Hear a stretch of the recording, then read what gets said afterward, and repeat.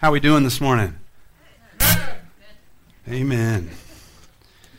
We got a few people that I'd like to pray for before we really get into the message. And some of you may know about Delbert, who just came home from the hospital on Thursday. And he's home recovering. Not sure, the doctors don't know quite sure what's causing his problems, but you know, the other day he had a loss of oxygen to his legs, and that might be part of it. But we're just praying that it's not related to the cancer pill that he's taking, because that's keeping his leukemia at bay. And so we just want to lift that up to the Lord here. We're going to pray in just a moment. But also, I wanted to just praise God for the answers to prayer this week.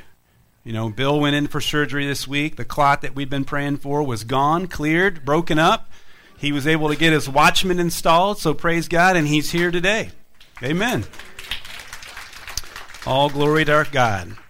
And Jody's recovering from surgery as well, and we've got Kimmy right here on the phone, who's also in the hospital right now recovering from her surgery. So a lot of stuff going on. God is faithful, and so we're going to lift up Delbert in prayer right now. We're going to continue to pray for those that are recovering and healing, and so let's do that now.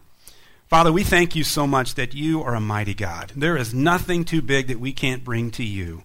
You are the master physician. We know, Lord God, that you are able, and so we continue to lift those up who need you today, those who are struggling in some form or fashion, whether it's a physical issue, whether it's just life in general. Lord, we lift them up to you because we can do all things through you who gives us strength. And so, Father, we just ask that you'd answer prayer, that you direct our steps. In Jesus' name, amen. And so you guys, some of you might be feeling a little left out after what happened with the ladies yesterday.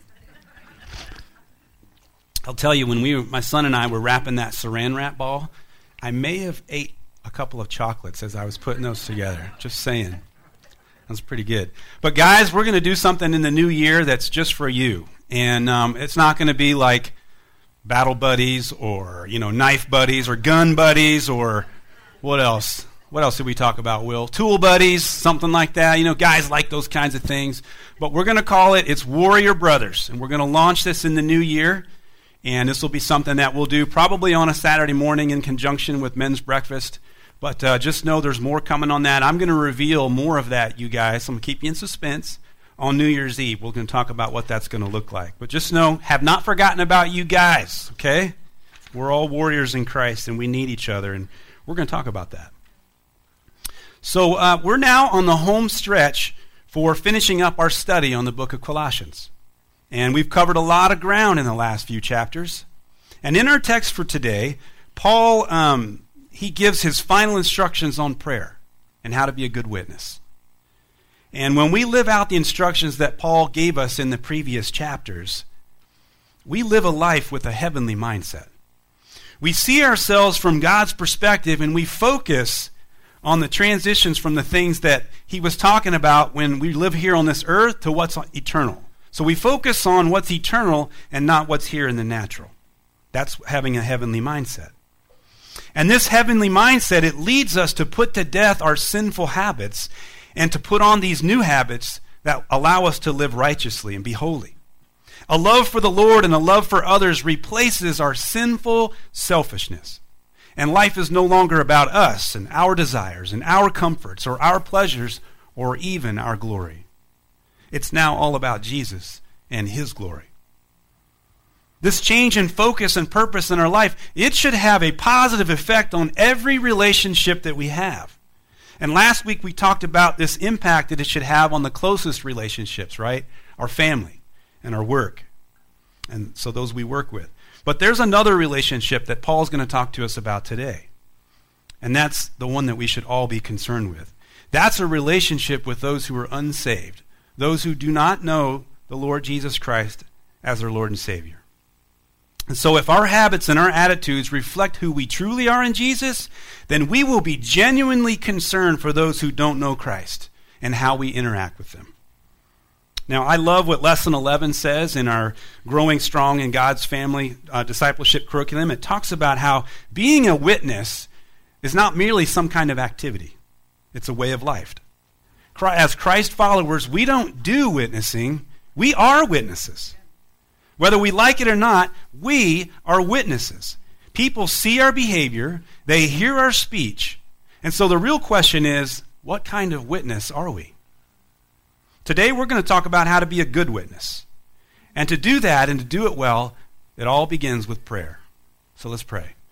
Father, we invite you here, and we pray, Jesus, that you would give us the boldness, the courage to talk about you in all those conversations that we have out there in the world.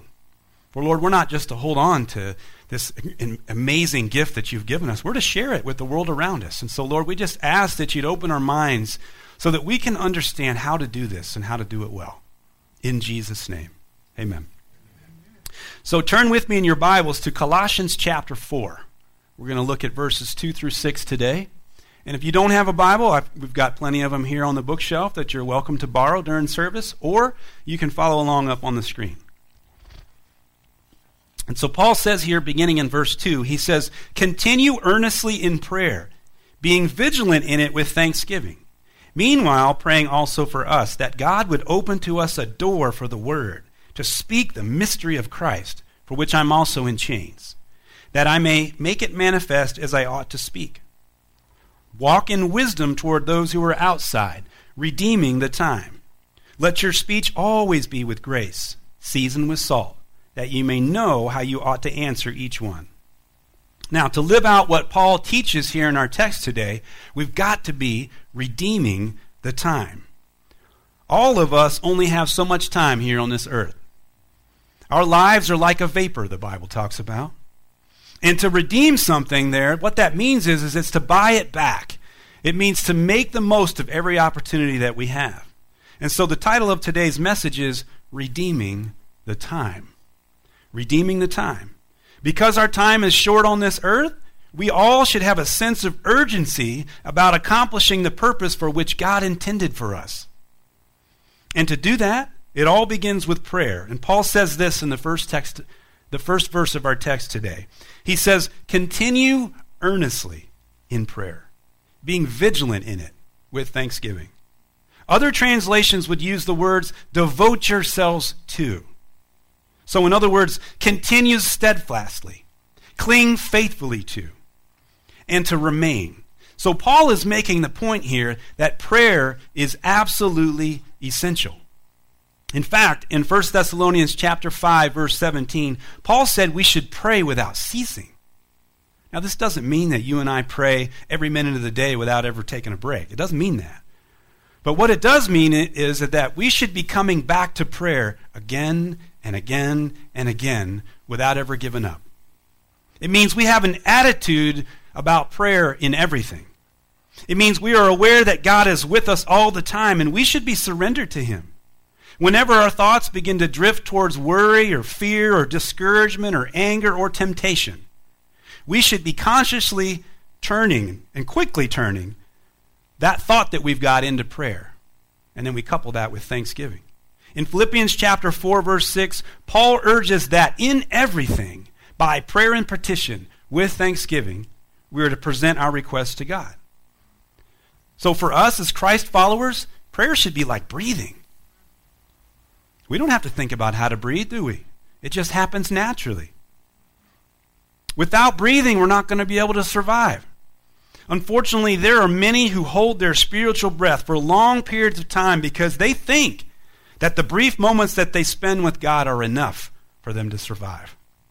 But the truth is, every Christ follower must continually be in the presence of God, constantly breathing in his truths to survive and ultimately to thrive. Prayer must be a way of life for us because prayer is our dependence on Christ, and it's the platform for seeing his power.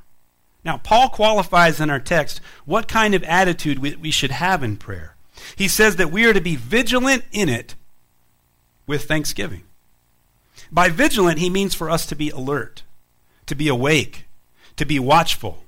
And then when we couple this watchfulness with thankfulness here, that means that we're going to be able to express the gratitude for God that all he has done, right?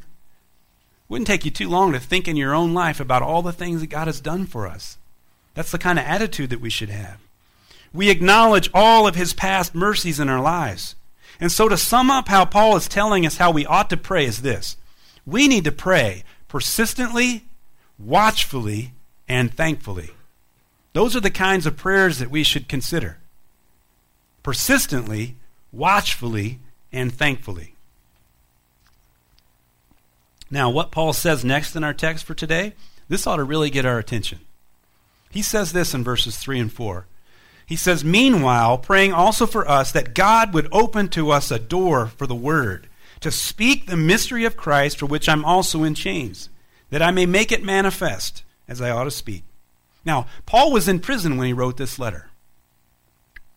And so you would think that when he asks for prayer here, you would think that he'd be asking to be released from prison, right? Wouldn't that be the natural thing that we would ask for? But no, he doesn't ask for his freedom. He asks them to pray for God to open doors of opportunity so that he could share the gospel. In other words, he's praying for exactly what led him to be in prison in the first place. He's praying for more opportunities to share the truth of Jesus Christ. You see, Paul was much more interested in making the most of every opportunity that he had while he was in prison than being focused on getting out of prison. That is redeeming the time. How often do you and I look at our less than ideal circumstances in our lives and we just want to see things changed versus how can God use us right where we're at? Isn't that convicting right there when you think about it? I mean, honestly, how many of us would be praying something like, "Lord, if you'll just get me out of this situation, if you'll just fix this situation, if you'll just fix this thing in my health, if you'll just give me this new job, then I'll do this for you. Then I'll be a good witness for you." You see, no, that's not what we're talking about here. We shouldn't have that attitude. We should have the same attitude as Paul. No matter our circumstances, we should be praying and asking God to use us right where we're at and to open the doors of opportunity so that we could share his truth. Is that your heart this morning? Are you asking God to open the doors of opportunity? Are you looking for these opportunities? Are you using what he's already given you? Or could it be that you're simply trying to get out of the very opportunities he's already provided you? Notice how specific Paul's prayer request is here. Above any personal pain, above any personal inconvenience or hardship, Paul asks for two things. First, he prays for doors to be opened. In other words, he's asking that there be doors of opportunity that would be open to him so that he could share the mystery of Christ. Now, we've talked about that word mystery before. Mystery means something that was previously hidden and is now revealed. He wants to be able to make known the truth of Jesus Christ that has been previously hidden to those who haven't heard it before. This is an idea here of an open door. The idea of an open door here, rather, in this text. This is not foreign. We've seen this all over in the New Testament if you really look for it. In Acts chapter 14, verse 27, Paul and Barnabas call the whole church of Antioch together. And they reported all that God had done through them and how he had opened the door of faith to the Gentiles. Paul told the Corinthians in 1 Corinthians chapter 16, verses 8 and 9, that he would be staying a while in Ephesus if the Lord would allow him, because there was a wide open door of faith to the Gentiles there. In 2 Corinthians chapter 2, verse 12, Paul said that when he went to Troas to preach the gospel, he found that the Lord had opened a door of opportunity for him. And then Jesus said, in Luke chapter 11, verses 9 and 10, he said to ask, and it will be given to you. Seek, and you will find. Knock, and the door will be opened to you. For everyone who asks receives, and the one who seeks finds, and to the one who knocks, the door will be opened. God is the one who opens the doors of opportunity. Our responsibility, like Paul did over and over again, is to ask God to open those doors of opportunity so that we could share the good news of Jesus Christ. Now, the second thing that Paul asks for, after asking for doors to be opened, is that he makes Jesus manifest as he ought to speak. That he makes Jesus manifest as he ought to speak. In other words, he asks that when he shares the good news of Jesus, that it would be clear and that it would be understandable. And this is really important, because the good news of Jesus Christ is precious, and you and I need to handle it properly. It's not something that we should be flippant about, something we should be casual about, that we should just kind of go halfway about. The gospel is a serious message that reveals that everyone has an eternal destination. either eternally separated from God by sin in hell or eternally united with God through forgiveness and salvation in heaven. We cannot compromise the truth of the gospel to try to make it more acceptable. That's what's going on in our world right now. That's why you see so much watered down Christianity out there. It's because we're trying to make it more palatable. We're trying to snazz it up to reach the culture that's out there. We're trying to be seeker friendly. How about we just preach it the way God put it in the Bible? Amen. Now, it's also not a club for us to self-righteously bang people over the head with. So we want to make sure that we present the gospel clearly without misrepresenting it. Paul's prayer request in our text is not only for the message to be delivered, but also in how he delivers it. When we share the good news with others, the fancy word that you hear is evangelism. Okay, you don't have to be intimidated by that word. All that means is you're sharing the good news of Christ with other people. And when we do this, it's not to be done in an effort to prove how smart we are or to prove how superior we are. And nor is it about how many converts that we can make. The truth is, you and I don't make converts. Without the power of the Holy Spirit, all of our attempts that we give are futile. Only the Holy Spirit can open a heart to the truth. Our responsibility is not the outcome of what happens when we share. Our responsibility is to simply share. We're just a messenger.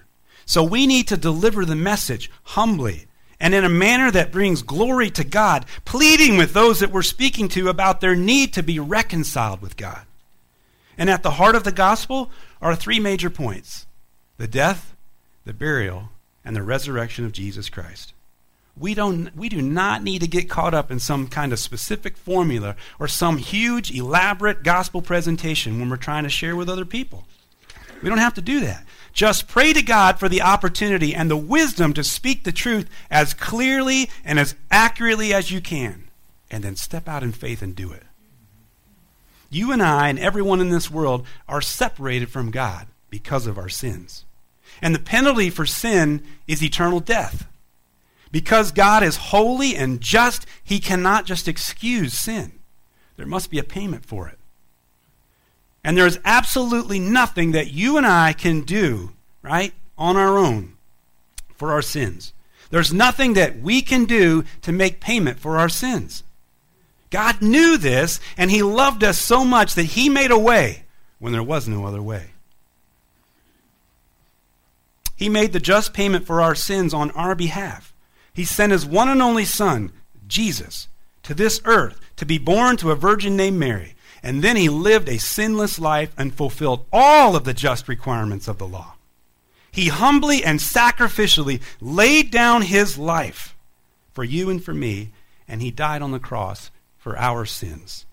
By dying on the cross, he paid the debt for our sins in full with his very own blood, which means you and I have forgiveness from our sins in him. He was then buried in a tomb, and after 3 days he rose from the dead. Through his resurrection, he defeated death, hell, Satan for all time. If we believe the gospel, if we put our complete faith and trust in Jesus as our Lord and Savior, by genuinely repenting of our sins, then we will be saved. We will be saved. Now, we need to be prepared that one of the most common things that you're going to have to combat in sharing the gospel is that many people feel like they're a good person. And because they don't do a lot of really bad stuff, they feel like because they're, reasonably good, then they'll just go to heaven. You see, if you and I were good enough to go to heaven, then Jesus wouldn't have needed to die on the cross. His death on the cross confronts any pride that says we're good enough and deserve salvation. No, the truth is, we all deserve death. You see, the message of the cross is foolishness to the unsaved. It's why you and I need to pray that God opens the unsaved eyes, ears, and heart so that they can hear the truth. So we share the truth in love, and then we relieve the results up to God. You and I need to follow the model here that Paul gives in our text. First, we need to be praying and seeking for doors to be opened. And second, when the doors are opened, that we actually recognize it, and we step through them, and we speak as clearly as possible the truth of Jesus Christ to others. Now, Paul continues in our text by saying this in verse 5. Here we go. He says, walk in wisdom toward those who are outside, redeeming the time. Now, to be an effective witness for Christ, it involves two main things, our walk and our talk. Now, our walk, how we live our life, is a direct reflection of our witness for Jesus. To walk in wisdom toward those who are outside means we are living our lives according to the Word of God. Paul has already shared in previous chapters what our lives in Christ should look like. And the bottom line is that Christ in us should manifest through us so people see the hope that we have. Our chief aim as Christ followers should be to reflect Jesus to others, since we're being conformed into his image. If people see in our walk, if all they see is hypocrisy, greed, or anger, or immorality, or even rudeness, then we will not be an effective witness, no matter how good our talk is. Our walk has to be right in order for our talk to even be heard. Now, I've said this before. People need to see Jesus in you before they can hear Jesus from you. So a godly walk is the foundation for being an effective witness. Our walk should also be about us redeeming the time. In other words, we should always be making the most of every opportunity that God gives us. So when God opens a door, that means we need to step through it. We should be praying for, expecting for, and preparing for these doors to be opened. And when they are opened, we don't shy away from them. We step through them with boldness. We don't miss these opportunities because we're focused on redeeming the time. Now, after our walk, the next part of our witness is our talk. Paul says this in verse 6 of our text. He says, let your speech always be with grace, seasoned with salt, that you may know how you ought to answer each one. The first thing Paul says about our talk is that it should be with grace. It's God's grace that makes salvation possible. We have to make sure that when we're sharing the gospel with others, that we make the point that it's by God's grace alone, through our faith alone, in Christ alone, right, that we are saved. Our works have nothing to do with this equation. It's Jesus plus nothing. And because of God's grace towards us, we need to make sure that our talk towards others, especially to non-Christians, is full of grace. Since we as Christ followers are all sinners who received God's grace, we should not be speaking to others in a condescending or condemning manner. Instead, we should be speaking out of love, in humility, telling others that we're all sinners and we would all be on our way to hell if it weren't for God's grace. Now, the next thing Paul says about our talk is that it should be seasoned with salt. Salt in Paul's day had two main purposes. It was used as a preservative and it was used as a spice to add flavor. And as a preservative, salt helps to protect food from going bad. So this means our speech should be pure and without any corruption. It means that when we're talking to someone whose lives are spoiled by sin, that we share how they can be restored and preserved through the gospel. And as a spice, salt adds flavor to food. Now, have you ever tried to eat French fries or popcorn or eggs without salt? Who's tried to do that? Isn't that awful? It's like yuck. It's bland, it's boring, and it has no flavor, doesn't it? So our speech should be seasoned with salt, meaning it adds flavor. It should be interesting. Now remember, it says seasoned with salt. This doesn't mean that we dump the whole salt shaker on someone, does it? Seasoned with salt. I remember one time I was making eggs. I picked up that salt shaker and I was like, and the lid came off. Who's had that happen? The lid came off. All this salt came in there and my eggs were ruined. So the lesson here is that we want to make sure our speech is seasoned with salt. We don't try to overwhelm someone when we're talking to them. You don't want to try to take the whole Bible and cram it down their throat in a 2-minute presentation. No, we season our speech. We give just enough to spark curiosity. And we've got to tailor our approach too, because everyone is different. We don't try this cookie cutter approach, right, where we mechanically recite everything, the Romans road, and then we just bleh. That's not how it works. Just speak it, man. You don't have to come up with this huge presentation. Speak it out of the overflow of your life. Just share the truth of Jesus in a kind, gentle, and loving manner and talk to them about what it's done in your own life. Your testimony. Share your testimony. What was your life like before Christ? And what has your life been like since? The key is that when we present the gospel to a non-Christian, it should cause them to want more. It should cause them to ask questions. And which leads us to the next thing that Paul says in our text. He says we ought to know how to answer each one. And this is very similar to what we see in 1 Peter chapter 3, verse 15, where Peter says, always be ready to give a defense to everyone who asks you for a reason for the hope that is in you. We should be bubbling over with that hope, right? Was that it? I got one amen on that. We should be bubbling over with hope, man. You've got the Lord Jesus Christ on the inside of you. It doesn't matter about anything else in life if you've got Him. Amen? Come on. Because the hope that we have in Jesus Christ is absolutely amazing. It's beyond anything that we can ever fathom here on this earth. As Christ followers, we have the truth that can set people free. We have the truth that can offer forgiveness and reconciliation to an all-knowing, all-powerful, ever-present, and fully worthy of our trust Father in heaven. Amen. We have the truth that can set people free. And with that kind of hope, with that kind of assurance, with that kind of grace, why wouldn't we be ready to give an answer to anyone who asks? That's the point that Paul's making here. We should be ready. Now, a few weeks ago, I was on a call with a colleague of mine at work. Some of you know I'm bivocational, right? So I work in the secular world and here. And so this friend of mine, his name's Doug. Doug, if you're going to listen to this message, it's about you, man. But I've been praying for him for a long time, that God would open his heart, open his mind to the truth of who God is.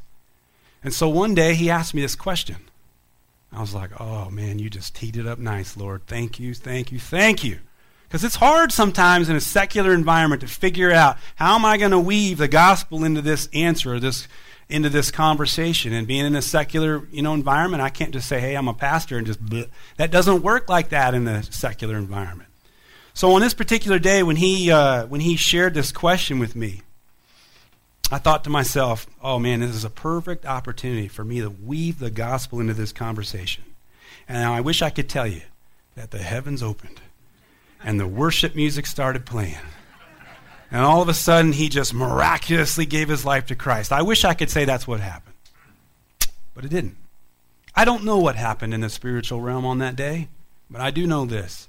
I was faithful to weave the gospel into that conversation. And when I got off that phone, I was like, woo! I just shared the gospel with my buddy Doug. I did it. It wasn't that hard. And he teed it up because he was curious. He had a question. And I was ready for it. It was a huge deal. I was so thankful that I didn't shy away from the question and answer it with some sort of watered down answer. Because you know what? More often than I care to admit, I've done that before. I've had questions, or I've had an opportunity and I didn't step through it. I wasted it. And then I looked back and went, are you kidding me, God? You gave it to me on a silver platter and I missed it. But not on that day. You see, the results are not up to us. Our responsibility is to simply be faithful and do what God has called us to do. Now, a dear friend of mine shared a devotional with me a couple of days ago. And it really warmed my heart, and I want to share it with all of you today. So, Anita, if you're listening online, I want to tell you, sister, thank you for sharing this with me. She shared a devotional, and the words come from Catherine Coleman. And Catherine said this. She said, the Heavenly Father does not ask for golden vessels. He does not ask for silver vessels. God asks for yielded vessels. Those who will submit their will to the will of the Father. And the greatest human attainment in all the world is for a life to be so surrendered to Him that the name of God Almighty will be glorified through that life. When I read that, I could feel the presence of God come over me. There is nothing more empowering, there is nothing more fulfilling than living a life sold out for Jesus Christ. I'm so glad that God doesn't ask for golden or silver vessels, or in my case, a tinfoil vessel. He doesn't ask for that. He asks for yielded vessels. Those who will submit their very lives for His purposes. And as Christ followers, we don't do witnessing. We are witnesses. We are witnesses to the testimony of Jesus Christ. And this is the testimony that God has given us eternal life. And this life is in his Son. He who has the Son has life. He who does not have the Son of God does not have life. 1 John 5, 11 through 12. Sound familiar for those of you that are in discipleship? Come on. So the real questions to you and I that we need to answer are this. What kind of witness are we for Jesus Christ? And are we redeeming the time? Let's pray. Father, we thank you for the truth. We thank you for the hope that we carry around inside of us every day as Christ followers.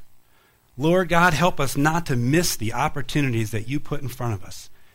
Jesus, help us to look for those doors that you open.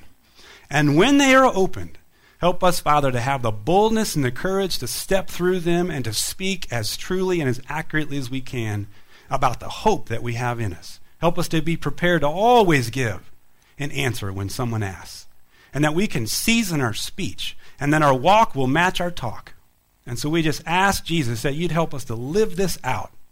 And so I want to pray right now for someone who may be here and is just struggling with, what is the purpose of life? And if I died tomorrow, where would I go? Am I going to heaven or am I going to hell? Is there even a heaven or is there a hell? Maybe that's you and you're struggling today. And you want to finally commit yourself to Jesus because you recognize he is the Lord and Savior. There is no other. And if that's you and you want to meet Jesus today and you want to form that relationship, I want to pray for you. I'm not going to embarrass you. Every head's bowed, every eye is closed. I'm not going to call you up front. I'm not going to call you out. But if you'll just slip your hand up, if I know that's you, I want to pray for you. Anyone want to meet Jesus today and make that relationship that will bring hope forever, that will seal your fate, that you'll spend eternity in heaven with Jesus? Anyone today? All right, others of you may be here and you're thinking to yourself, I've missed some opportunities, but I don't want to miss them anymore. And I want to slip my hand up because I recognize that I want to faithfully carry out the faith that God's given me. That's you. Put your hand up. I'll pray for you. A lot of hands. Father, I pray, Jesus. Thank you for what we have in you. Thank you so much, Father. Let our lives be a testimony to you. And give us the courage to be filled with your Spirit, to share it with all those around us. Lord God, we know that we have the opportunity to snatch people from the fires of hell by the words that we share. It's not by our strength, it's by your power through the Holy Spirit. But let us be the vessels that you use to reach people. In Jesus' mighty name, amen. If you're here today and you'd like some prayer, you've got things on your mind or just want people to pray with you, I encourage you to come forward. I'll be here to pray. There'll be others of us up here that can pray. Take advantage of that. Don't forget, there are a lot of goodies in that room to my right, your left. Feel free to partake of those. Thank you, guys. God bless you, and have a great day.